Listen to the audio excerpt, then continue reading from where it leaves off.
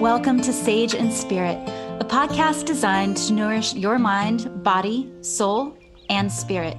I'm your host, Anna Claire Lottie, and I'm so grateful you're here. In this holistic wellness podcast, I'll be having candid conversations with others, exploring topics such as healing with plants, food as medicine, earth connection, spirituality, conscious entrepreneurship, and so much more. Thank you for being here and sharing in this journey with me.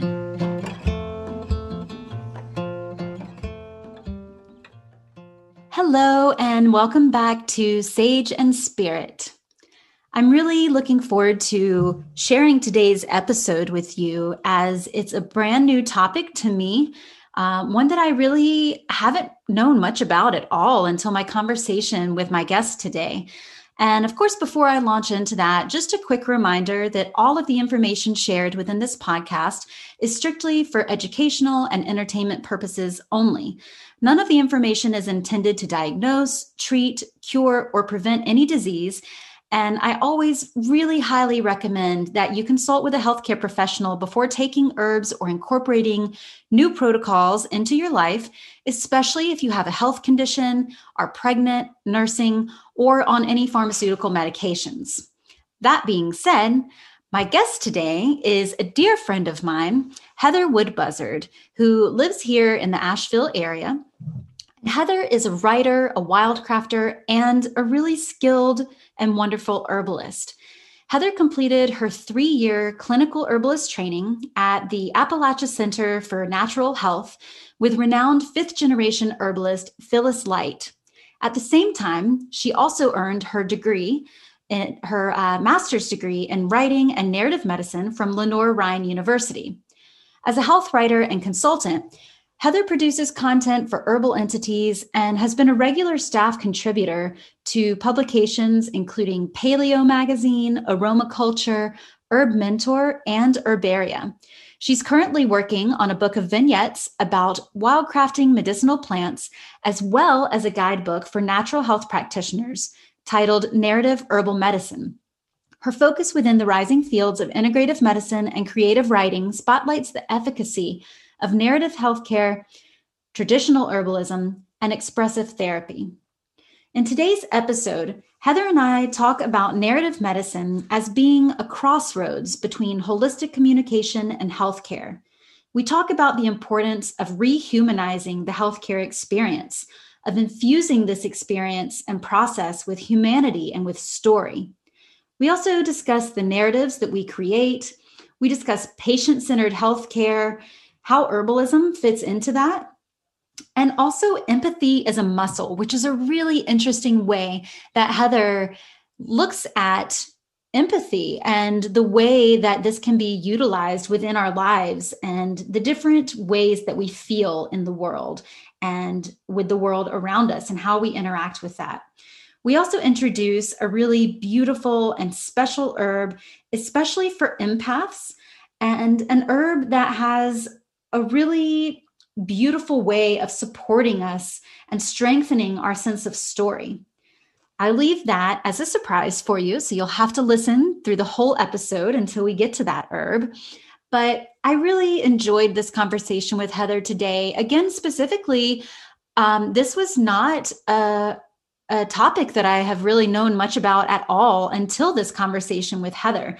So I really hope that you enjoy learning together with me and look forward to hearing all of your comments and feedback. Enjoy the show.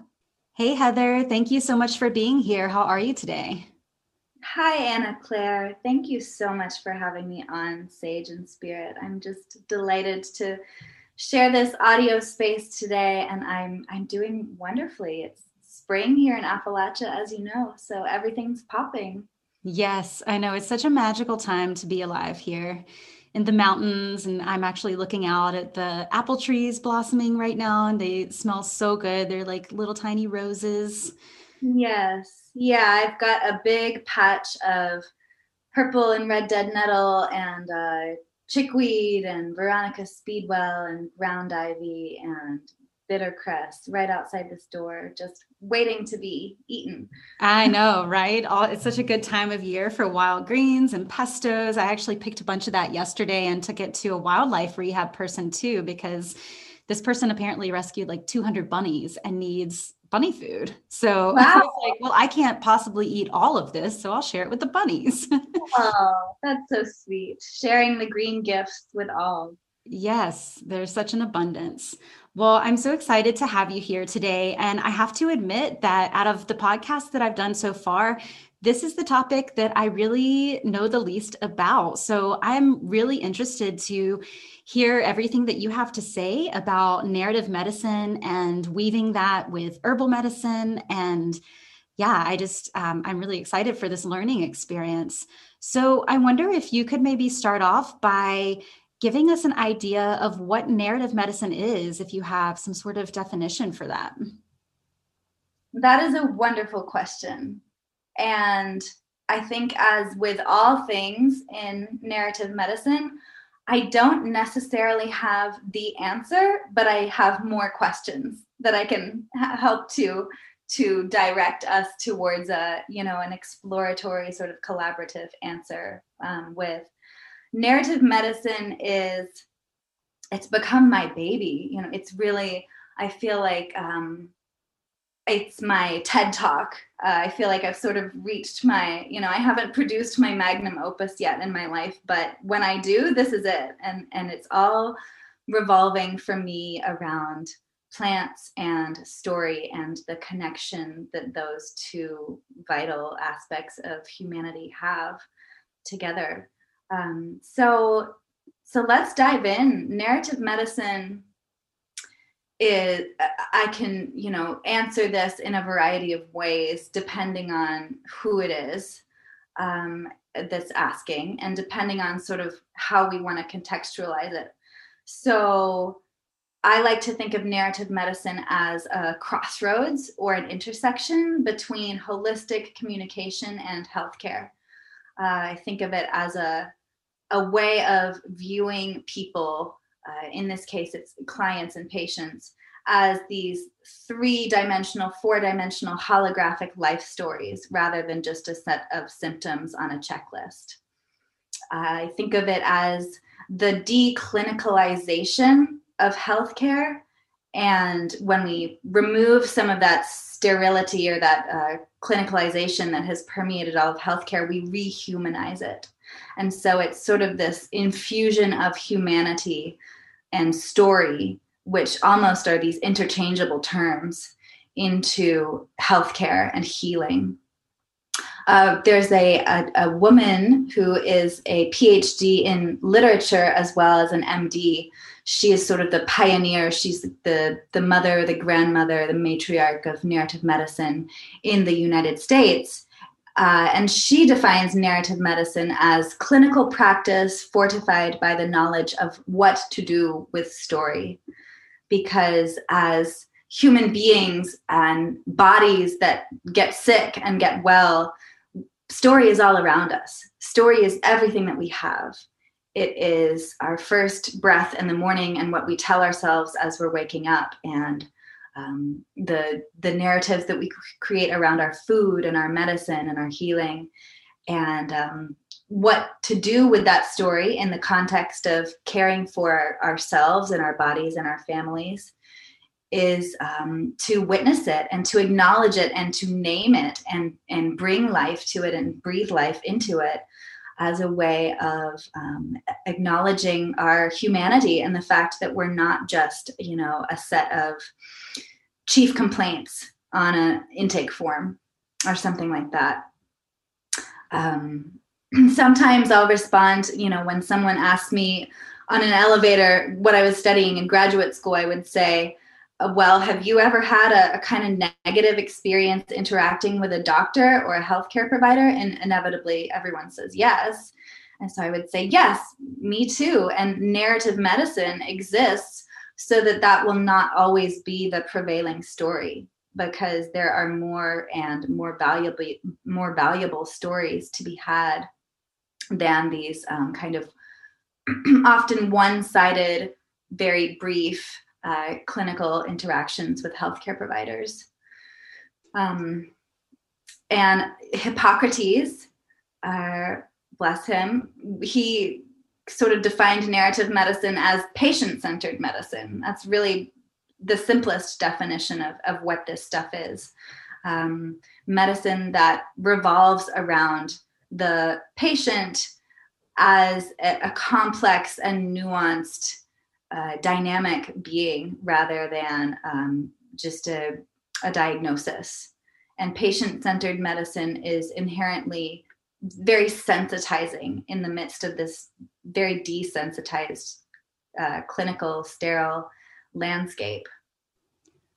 Wow. I really love that idea. I mean, it's just so beautiful. And I would agree that I think that pretty much everybody that I know has had some sort of negative experience when dealing with their healthcare, at some point or another in their lives. And this idea of rehumanizing that entire process makes so much sense. And it sounds like it's so vitally important for actual healing to occur, to be heard, to be seen. And not just, like you said, to be this kind of checklist of symptoms. Okay, well, this is what we're looking at. So this is what we're going to treat it with, X for Y, that sort of thing. So this sounds to me really revolutionary in some ways. And also, there's kind of the question as to why it hasn't always been this way, but that's probably a whole other topic. But I would really love to know, this is something that is, as I mentioned, really a new topic for me. And I would love to know how you came to find out about it and what led you down this path of actually getting a degree in narrative medicine. Well, I like to think of narrative medicine, this really rabbit trails off what you were saying. It's old stuff in new packaging. I mean, this is the oldest wisdom. This is, in graduate school, we discussed narrative as pre-knowledge almost, because you don't have to think about your story necessarily. You are your story. Your story is you, and we're sort of intertwined in this beautiful dance. So it is very ancient stuff that we're dealing with here, and it's not, of course, it's not something that I invented. It's not something that Rita Sharon invented. It is all of our birthrights. And I entered the field of narrative medicine as an herbalist. So I attended Phyllis Light's school, the Appalachian Center for Natural Health, for 3 years and did my sort of clinical herbalist training there, and then entered into my master's program in writing with a focus in narrative medicine, because I felt this connection that I wanted to explore between plants and story. And I had a teacher once say that if you want to learn something, then teach it, because teachers, what are we but just really motivated students? And so I've been teaching these concepts for the past few years since graduating, but every time I do, I feel like I learn more than probably anyone else in the room. The portfolio, or essentially the thesis that I created during my time in graduate school studying this stuff, is called Narrative Herbal Medicine, weaving words and healing herbs. And basically my underlying focus in that book is that the two of the oldest forms of healing are plants and story, and that those today are both very safe, accessible, effective forms of healthcare. And I see a huge bridge between those two concepts of healing, and also between story and science. I think that there are sort of two ends of this very long drawbridge connected by empathy. And I think that one of the key things for me in intertwining herbal and narrative medicine is that the story way of knowing is just as important as the scientific way of knowing. And holding that multiplicity of truth, holding those two truths at the same time is so key, because if we throw one of them out and decide that we're only going to focus on empirical evidence, then we lose so much. And also, likewise, if we only focus on the story and the sort of what's happening above the ground, we without paying attention to the data or the research or the empiricism of everything, I think we lose a lot too. So I'm really grounded in between the two, in between tradition and modern uses, and in between science and story. And I think that's where the real beauty lies. So yeah, thank you for that. So it sounds to me like this is truly like encompassing the holistic vision, where we're not just going with one modality, we're not just leaning into the science. There's so much to be observed and heard and looked at and considered. And so this sounds like, this intertwining, this weaving, it sounds like a really beautiful way of approaching healing as a path and as a journey into wellness. And also, I'm super excited that you're writing a book about this. First of all, you're just such a wonderful writer, and the wording that you choose and just the knowledge that you have behind it all. I can't wait for your book to come out. Do you have a release date yet? I wish I could tell you yes, but no. Well, we will just stay like on the edge of our seats waiting for it. The book is writing itself through me.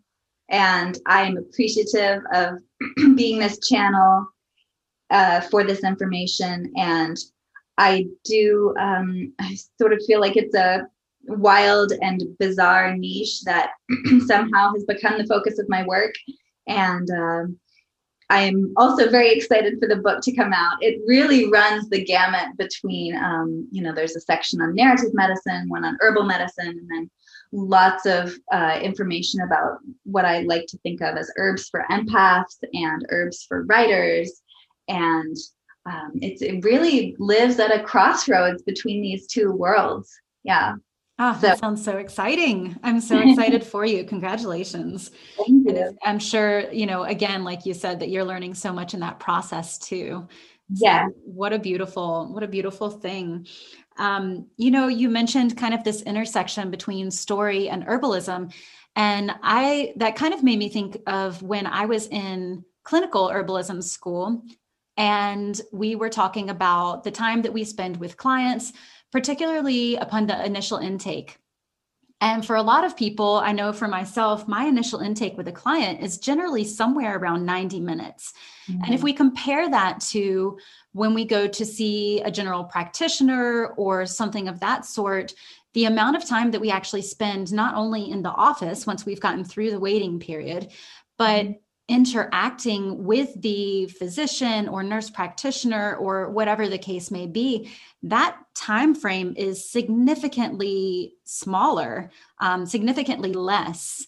And I remember one of the key points from clinical herbal school was that people just need to tell their story, that they need to be heard, and that just simply by allowing a little bit of time and space for that to occur, by giving them that option, you've already sort of initiated this healing process. And I wonder if there's anything about that you might want to speak to, kind of that comparison, and not to, there's absolutely a time and a place, not to knock any of those experiences, but how do we meet in the middle to make this a more healing experience for everyone, I guess is the question. Yes. I think that raises a few really important points that I'd like to speak to.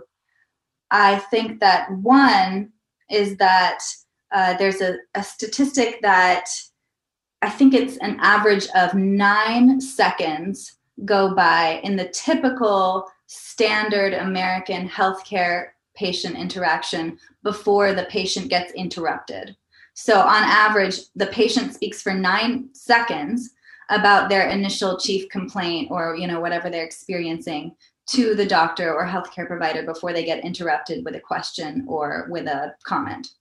Wow. And when you think about that in the context of what the actual lived experience of the patient is, who's going through, this mysterious autoimmune flare-up or is experiencing this chronic pain or whatever they have going on, that 9 seconds is a very, very short window. And there is not a whole lot of room for allowing story.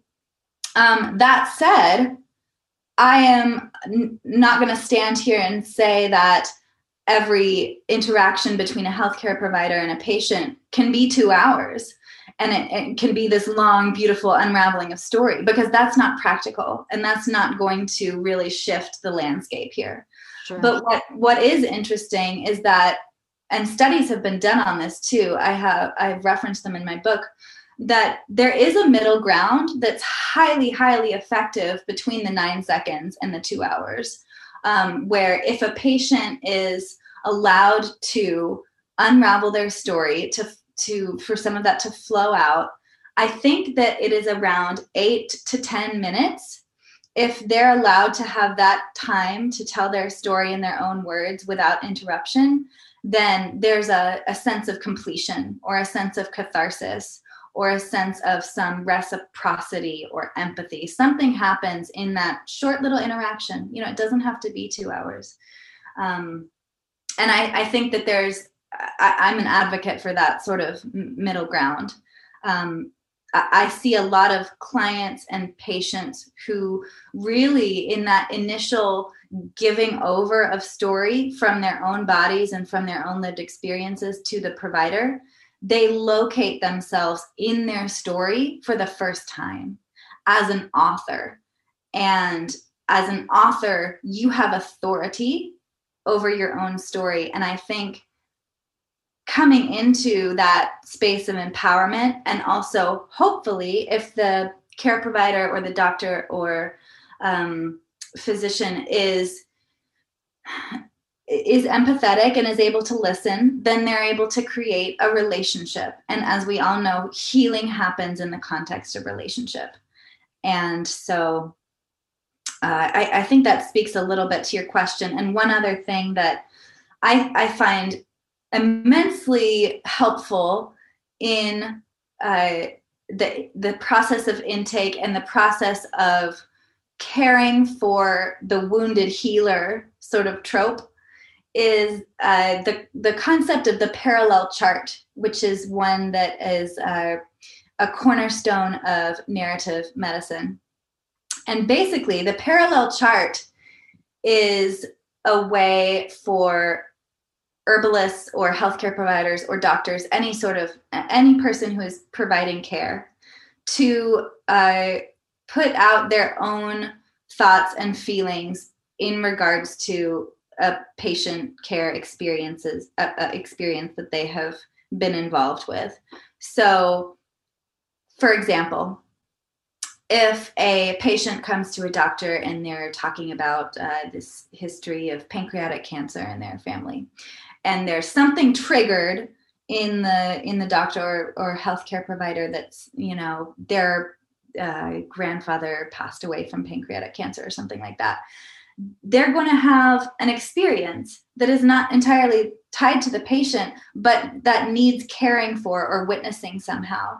And they might choose, if they're utilizing the parallel chart tool, they might choose to go in sort of next to the notes that they've taken about the patient and their experience, and write down, this was tremendously catalyzing for me in thinking of my grandfather in a new light. And it brought up this sadness and grief and fear and confusion and doubt and worry. And in that way, the doctor or the healthcare provider is able to tend to their own story while also tending to the story and the current reality going on in the life of the patient. And when this is utilized in this way, statistically speaking, we see less burnout among doctors, we see less malpractice, and we see a higher patient satisfaction outcome, higher levels of health outcomes, and a stronger relationship between the doctor and the patient, which I think is incredible. So there's a lot of advocacy around parallel charting, caring for the feelings and the emotions and the story of the provider as well as the patient. And also, since you were talking about the intake form, really allowing for expansion on the intake form and allowing for that blank space and that white space and that space of ambiguity and story and not knowing, and sort of in narrative medicine, we call it this concept of negative capability, which is more or less being okay with not knowing, being okay with leaning into the ambiguity of diagnostics and illness, because there's so much ambiguity in all of it. And that can really live and breathe on the intake form if there is enough white space, blank space left for story.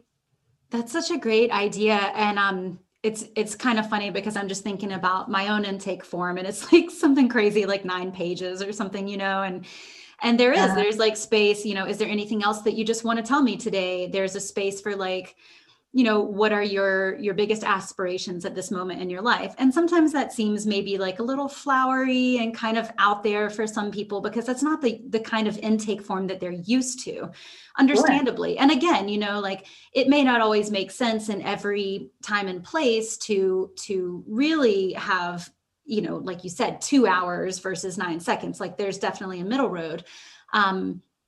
But just to allow that, and for a care provider to be able to see that on a chart before even interacting with the patient for the first time, or a client, and to know, okay, this is something that they're feeling needs to be heard. And so, they know that they can address this or respond to it or ask further questions if time and space allow.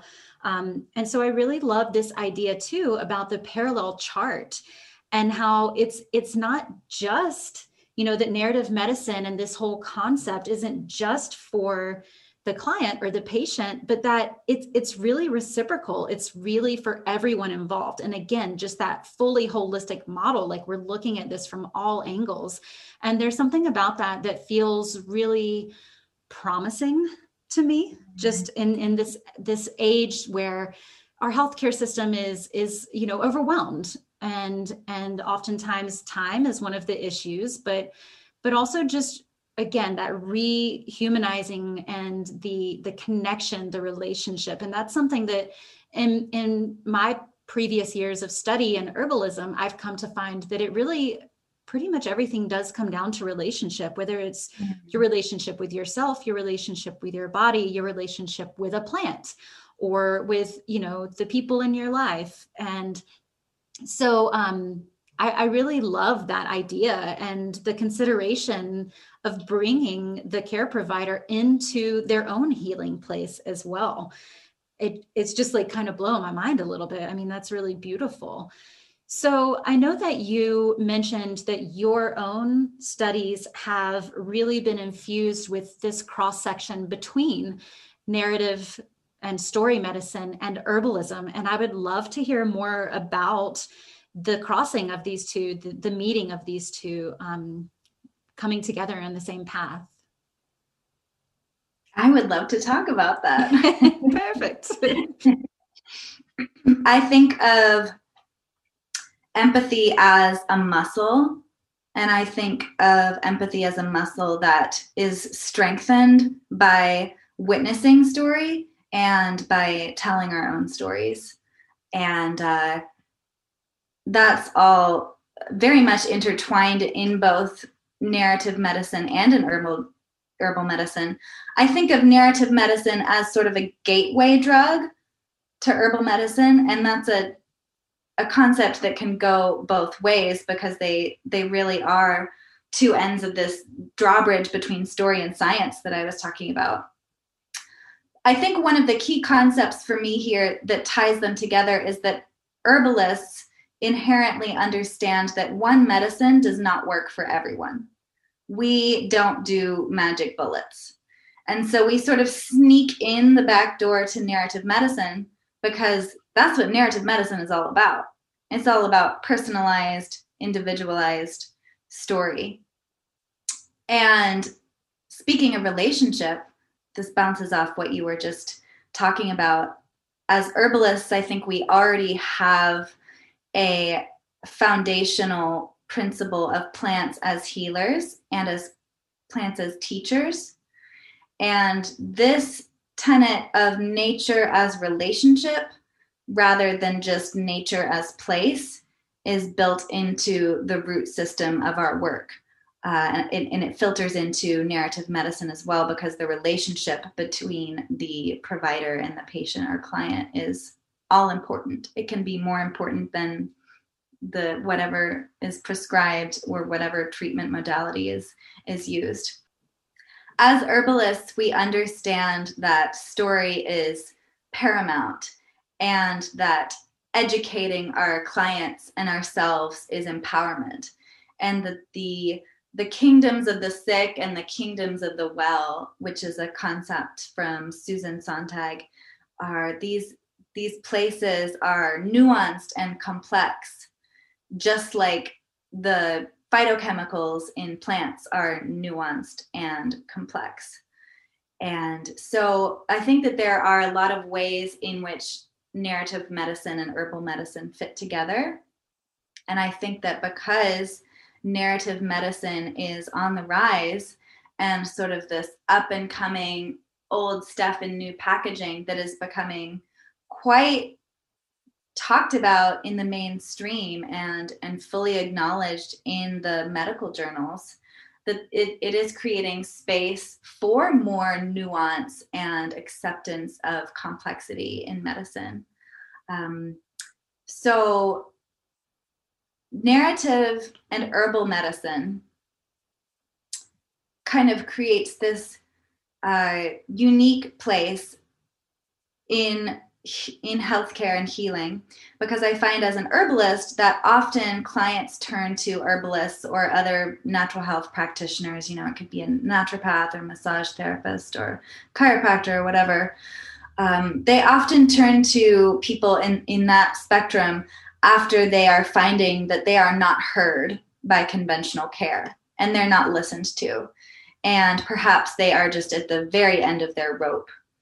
And bringing attention to the importance of client narratives in this intake process means really hearing people and recognizing patients as these multidimensional, storied beings with a past that really may hold very important clues to their current presentation of illness. So those are a few of the ways in which I see narrative and herbal medicine being connected. I think that they feed into each other and have a unique power together that is larger than either one of them individually. Mm-hmm. And just as a couple of examples in this field of narrative herbal medicine, some really like concrete practical things that would be included in this field are, you know, employing nature as medicine by encouraging clients to connect with the natural world. It could be allying with a certain plant and forging a relationship with that plant over time, over its life cycle. It could be meditating in nature. It could be forest bathing, which is all the rage right now. I know that another podcast guest of yours was talking about forest bathing, and you know, there are cultures in the world in which forest bathing is prescriptive. It's prescribed. Prescribing individual narrative herbal medicine practices to clients is an incredible tool for the toolbox. It could be something like, take a dropperful of hawthorn berry extract and just notice how your own sense of your heartbeat changes, and then write about that.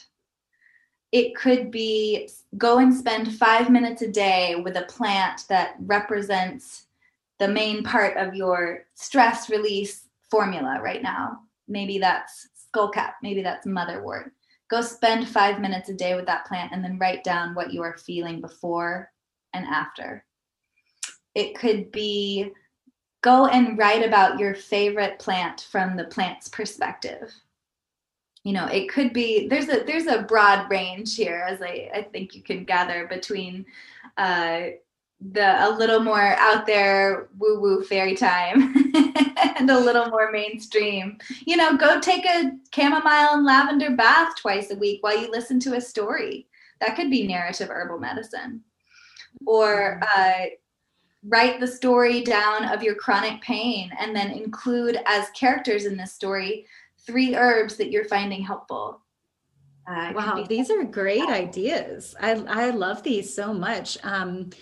It's funny because I'm actually remembering back to one client that I had kind of early on when I first started seeing clients, and I had recommended as part of the lifestyle kind of recommendations in her follow-up to walk out each morning in the early morning dew barefoot. And for me to tell this to her, I felt so kind of silly. I was like, you might think this is a little strange, but here's something that I'm just going to suggest and see what you think about it and see if it, calls to you at all.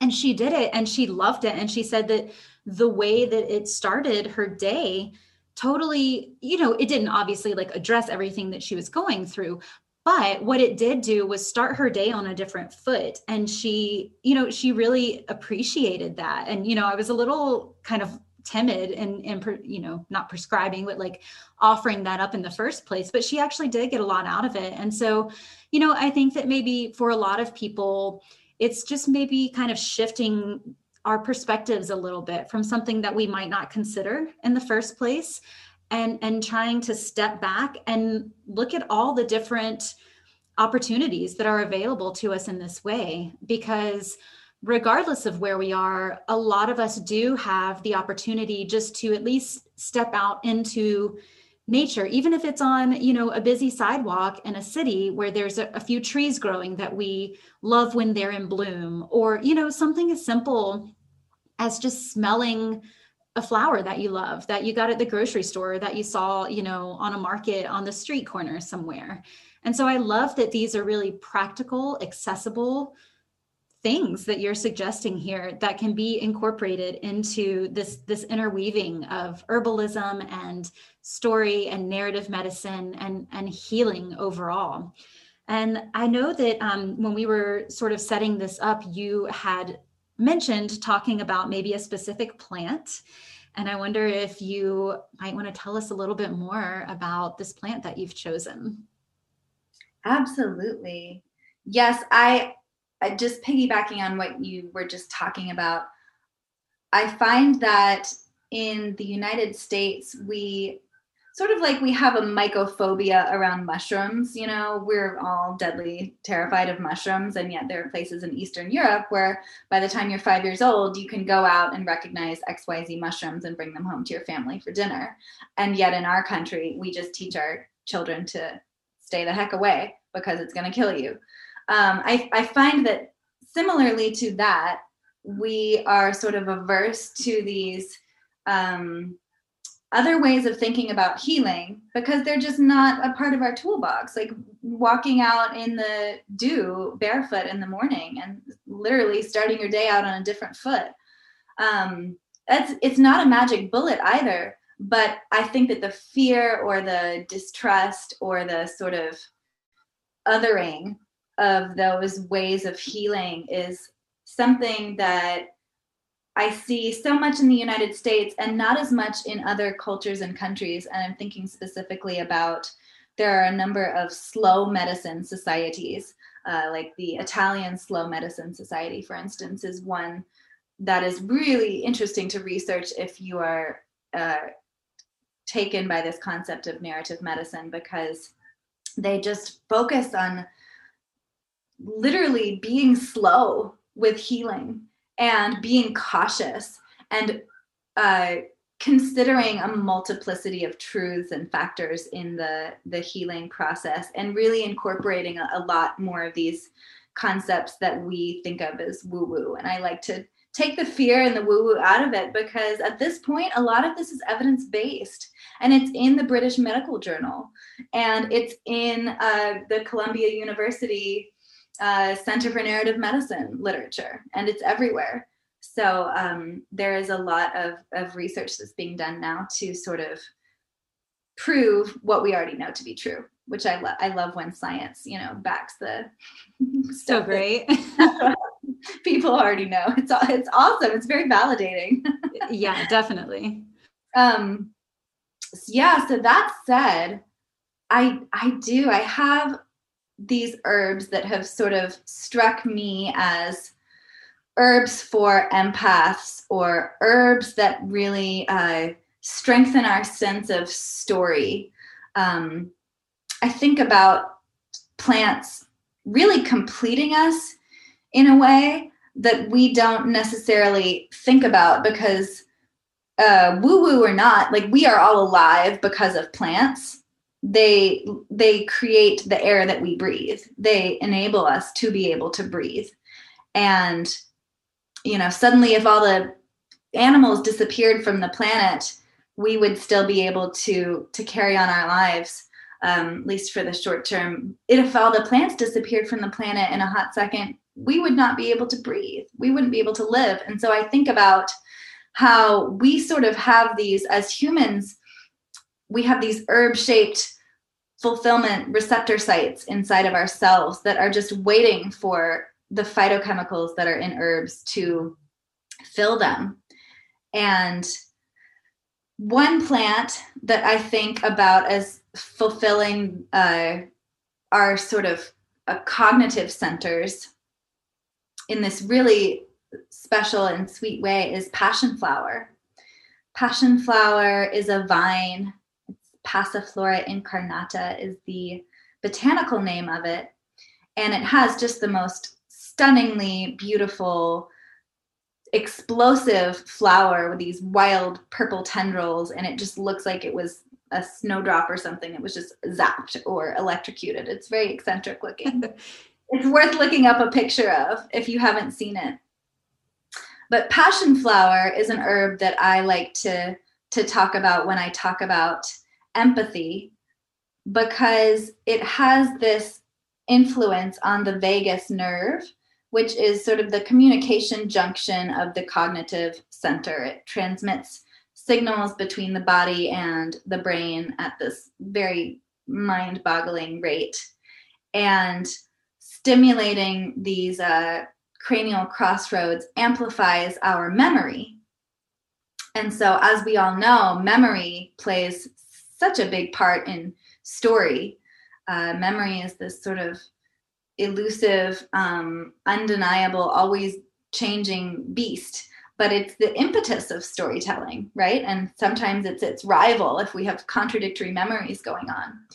But passion flower is an herb that, because of its influence on cognition and its influence on the vagus nerve, it maximizes story because of its effect on memory. It doesn't omit memory, it doesn't narrow it or change it, but it has this ability to sort of widen and potentiate memory, which can change and shape the stories that we remember about ourselves and the stories that we tell ourselves about our minds and our bodies.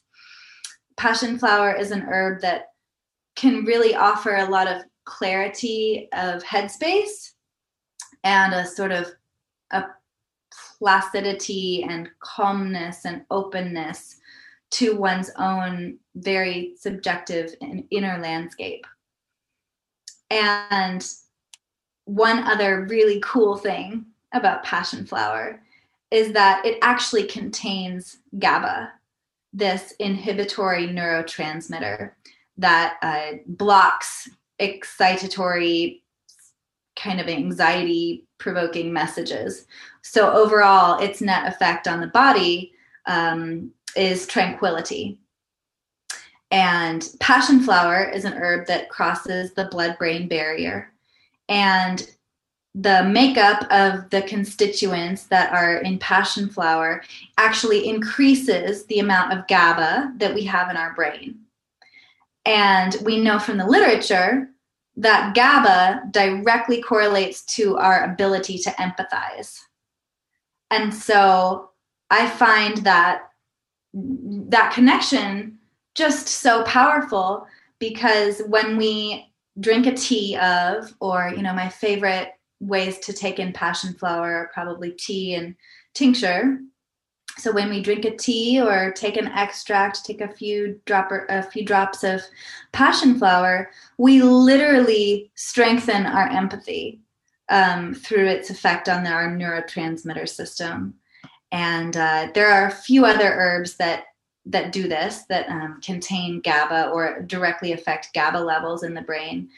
Ginseng is one of those, and kava is one of those, Piper methysticum, and passion flower is one of those. And it's also an herb that is very strongly tied to the heart. It's considered a heart remedy, and it's calming to the heart, opening to the mind, and really pacifying to sort of the central nervous system, puts us back into that parasympathetic mode. And I love using it with a client, or drinking a pot of passion flower tea together. I feel like is a great way to elicit story, and a great way to shake memory too, and to change and shake our memories, and be able to reframe our stories and tell those in different ways. I think that herbs can help us to do that very reliably, really. And there are the big herbs that help us to do that, which I think of in terms of like, grandmother medicines and things like psychedelics. They're big story shapers and shifters. And then there are the herbs like passion flower or ginseng or motherwort or skullcap or mimosa or calamus or St. John's wort that can help us to do that on a very day-to-day basis, through their effect on our nervous systems. Wow. I never knew that about passion flower. I've worked with passion flower a lot, and it's something that I always put in my sleep formulas because it really helps me to shift kind of out of that crazy brain mode, that like whirling brain, and really into my body, which helps me personally a lot with sleep. Yes. But I really, really love this, what you're saying about how it literally helps us with our ability to empathize. And I did not know this at all. And this is a really, really beautiful consideration. And wow, yeah, thank you for that. I'm like still kind of processing everything that you just mentioned about passion flower, and just the idea of a practitioner and a client sitting down together and communing over an herb, knowing that it will support both of them in the process that they're about to, venture into together, is really just such a beautiful concept to start with, and I could envision this being, it's really approachable and something that I would like to incorporate into my own client interactions. But to see something like that spread even further and wider into the world is really heartening. I really love that about it. Absolutely. Yeah, I know that as well as I do how complex herbs are and how nuanced they are. And I think that there's, to me, a great parallel between how multitasking an herb is in terms of when it's not standardized, when it's a whole plant medicine.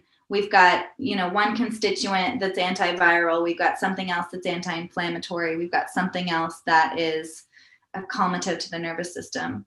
And all of those different parts of a plant create its story and its effect on our body. And that's all part of its role as teacher. And with story too, it's a multitasking process. It's never one interpretation.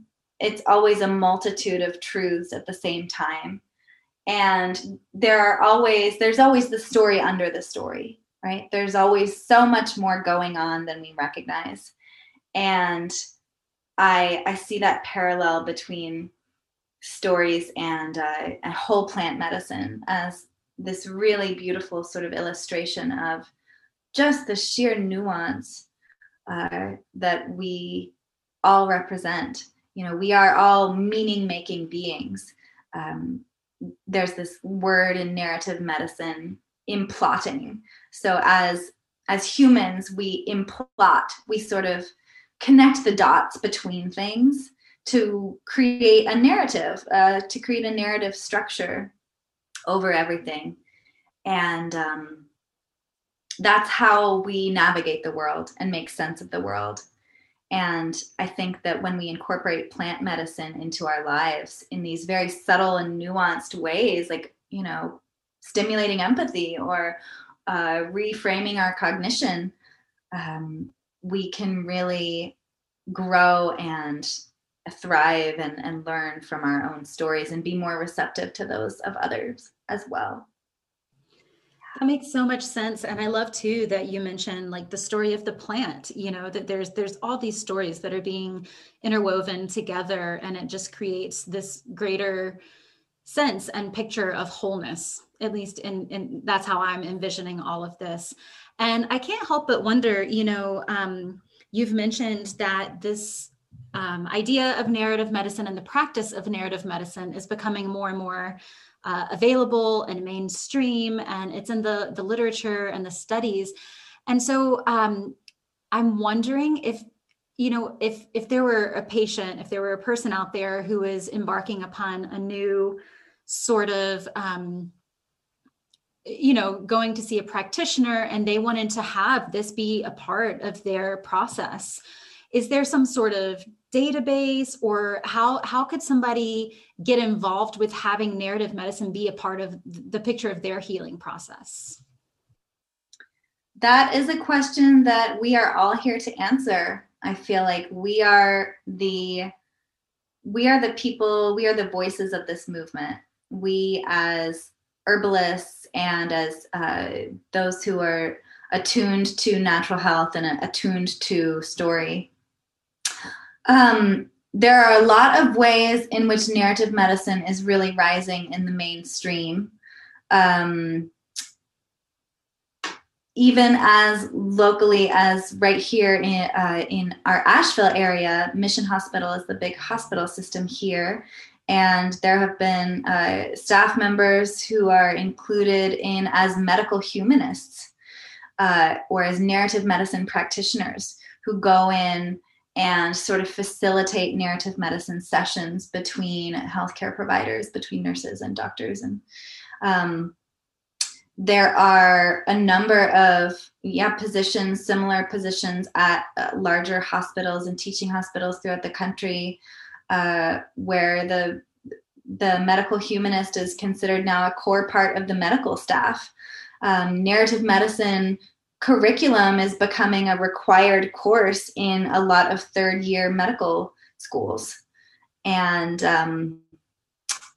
like I mentioned, with the Slow Medicine Italy, there are a number of slow medicine organizations and sort of incentivizing slow medicine advocates and groups among healthcare organizations here in the US. As far as learning more about how to incorporate narrative medicine into your own healing journey, there are a lot of different resources, both for practitioners and for clients or patients. One that I would definitely recommend looking into is the Columbia University Center for Narrative Medicine. You can follow them on Facebook. They have pioneered the graduate school training in narrative medicine in the US. And then my grad school, Lenoir-Rhyne, was the second one to sort of take that on. And you can follow them on Facebook. They have a really robust narrative medicine center. They also host narrative medicine sessions online where anyone can tune in from anywhere in the world and Zoom in. And I just want to briefly sort of unpack that. So a narrative medicine session in this context would be, could look like a lot of different things, but the way that I have been trained to host or facilitate these is coming together, reading a piece of literature. It could be a short essay, it could be a poem, it could be an excerpt of a novel. Basically using literature as the sounding board or the jumping off point for discussion and inner work. So we might read for 10 minutes as a group together, a short excerpt of something, and then go through a series of questions where we're looking at the narrator's voice, we're looking at the frame of the story or poem, we're looking at the tone.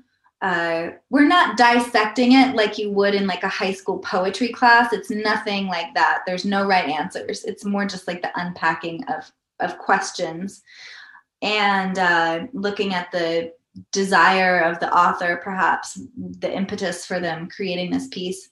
And often it will be an excerpt of literature that is centered around illness or health in some way. Often it'll be an excerpt of a pathography, and a pathography is just a story of illness. It's a very, very much a growing genre as we figure out that writing and authoring our own stories of illness is a way of healing. And so after going through those questions together in the narrative medicine session, there would then be a sort of prompt assigned to the group. And then there would be a few minutes left for writing into that prompt, that very open-ended question. It could be something like, write about a time when you felt like you needed to rely on someone for something.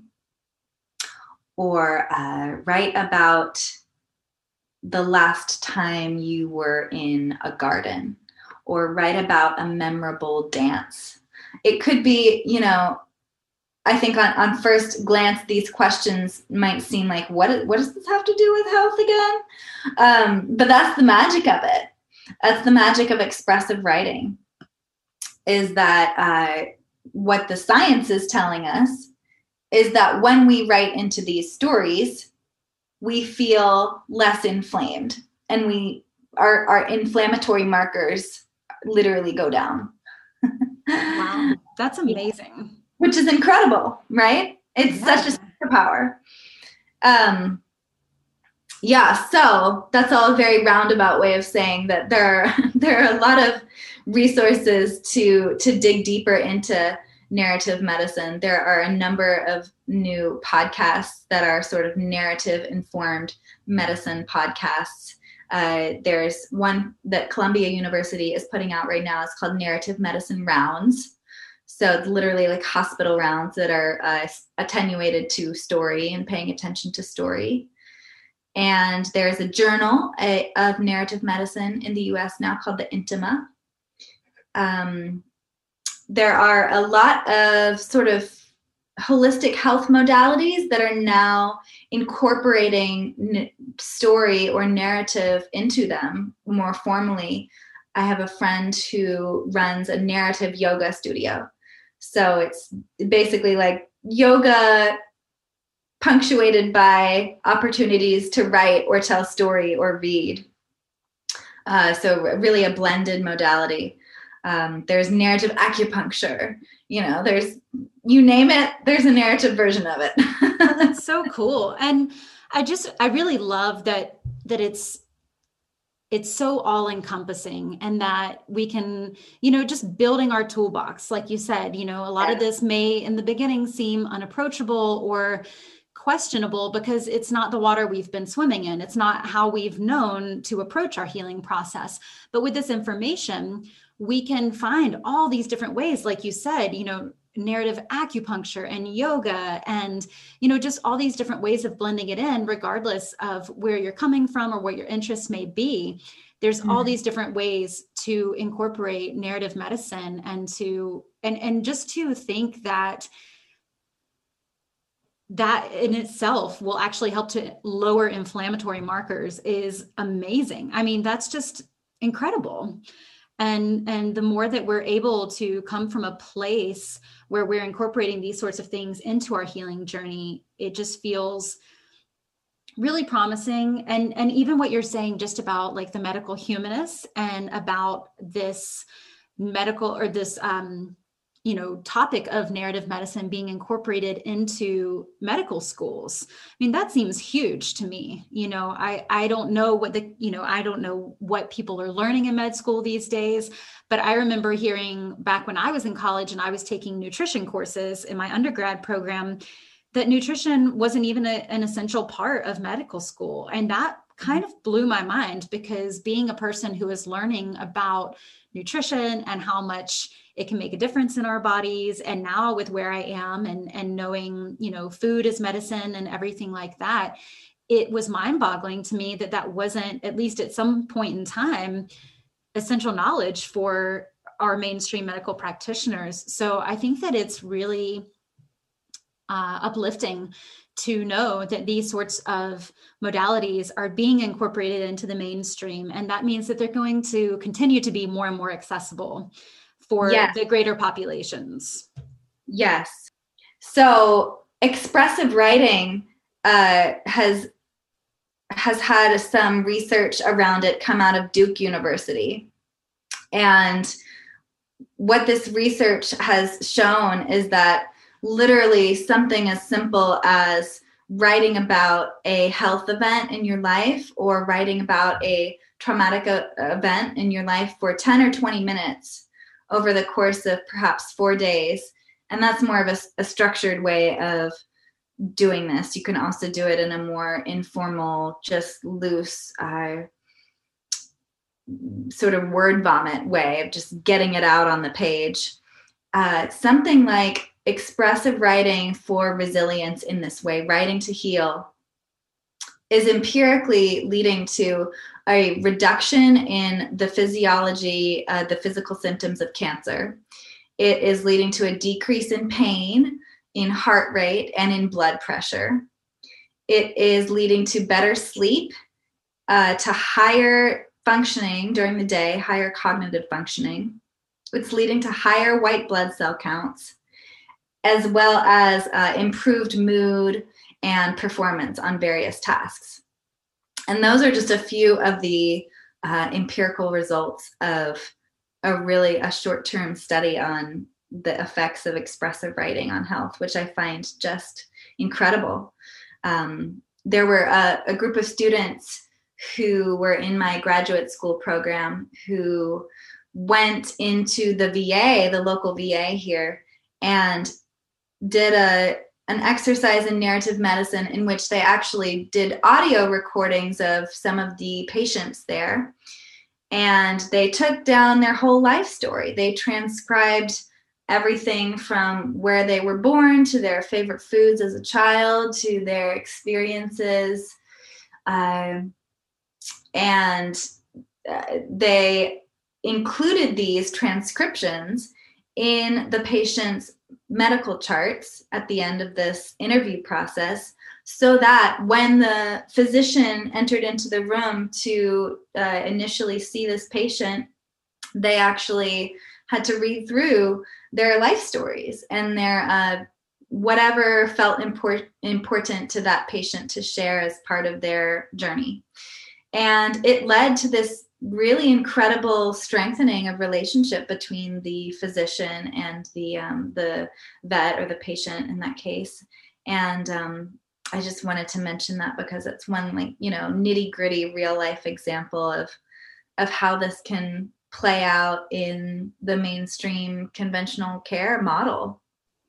Yeah, absolutely. I have to say, I'm really impressed by just the power and the potency that everything that you're explaining with narrative medicine, just the impact that it really can have on our lives and on our healing processes. So I really appreciate you shedding light on this subject and sharing this with us today. And I'm super excited for your book. So when that comes out, we'll make sure to share it with the world wide and far. I just love this idea. And I think that it's really revolutionary, but also at the same time, like you said, it's old information in new packaging. So it just really makes a lot of sense. It seems very grounding, like a very grounded approach to healing. And I really appreciate that about it. So thank you so much for sharing with us today. And I do have one last question for you, and that is, what is nourishing you in this moment or recently on any level? Ooh, that's a beautiful question. How often do we get asked that, or asked to share our story around what's nourishing us? What a great share your story with us. What really comes to mind for me is dance. And I think that the spring, in the springtime, our blood flow gets going and our blood thins, and it sort of goes from the core where we've kept it in this sort of shrinking hibernation all winter out to our extremities. And we start eating these spring greens like we were talking about in the beginning that help to also thin our blood and purify our blood. And I have been dancing in fields of chickweed outside I love that. to nourish myself and get my blood moving again after the winter coldness and that time of just really internalizing things. I feel like coming out of my winter hibernatory tree and really taking in those good spring alternatives and dancing to beautiful music outside. Such a great visual. Yeah, right? Dancing with the plants, breathing the same air as the plants, and soaking in the first rays of sunshine for this spring year. Yeah. So that's beautiful. Eating me right now. Well, thank you so much for sharing that. And I guess in closing today, if people are interested in learning more about your work, what's a good place for them to get in touch with you or to find you out and about in the world or online? Yes, I am online, and I love talking about all things narrative medicine or herbal medicine. So you are welcome to follow me at Red Moon Herbs is the Instagram handle that I use, at Red Moon Herbs, just like it sounds. And I run the social media there for an herbal company that's been around since 1994. We make medicines, mostly whole plant extracts, fresh plants in the Wise Woman tradition. And I'm at Red Moon Herbs on Facebook as well. And for any of you who are like really curious with this concept of narrative medicine and would like to know more or receive the first chapter of my book emailed to you, or to get on a list to be alerted when my book does come out, you're welcome to email me at heatherwoodbuzzard@gmail.com. And just do that quickly with something like narrative medicine as your subject line, and I'll reply to you with the first chapter of my book, and also put you on that mailing list if you so desire. So it's heatherwoodbuzzard@gmail.com to be alerted to when the narrative herbal medicine book comes out. Awesome. Well, I definitely want to sign up for that. And I'll make sure to put it in the show notes too, so people who are listening can go back and reference that and find you in all the different ways out in the World Wide Web here. So thank you again, Heather, for being here today. I've really enjoyed learning from you and feeling hopeful about where we're all headed in our healing journeys together. So thank you for being here. It's so good to see you. It has just been a delight, Anna Claire. I've loved chatting with you around these important topics, and there is so much to be hopeful about. I'm going to go dance in the chickweed now. Sounds beautiful. I might just have to go do the same. See you soon. Enjoy the rest of your day. You too. Bye. Thank you for listening to Sage and Spirit. You can download more episodes and subscribe to this podcast on your favorite podcast platform, such as Apple or Google Podcasts. For more show notes and guest information, visit dancingsagewellness.com. Until next time, take care and be well.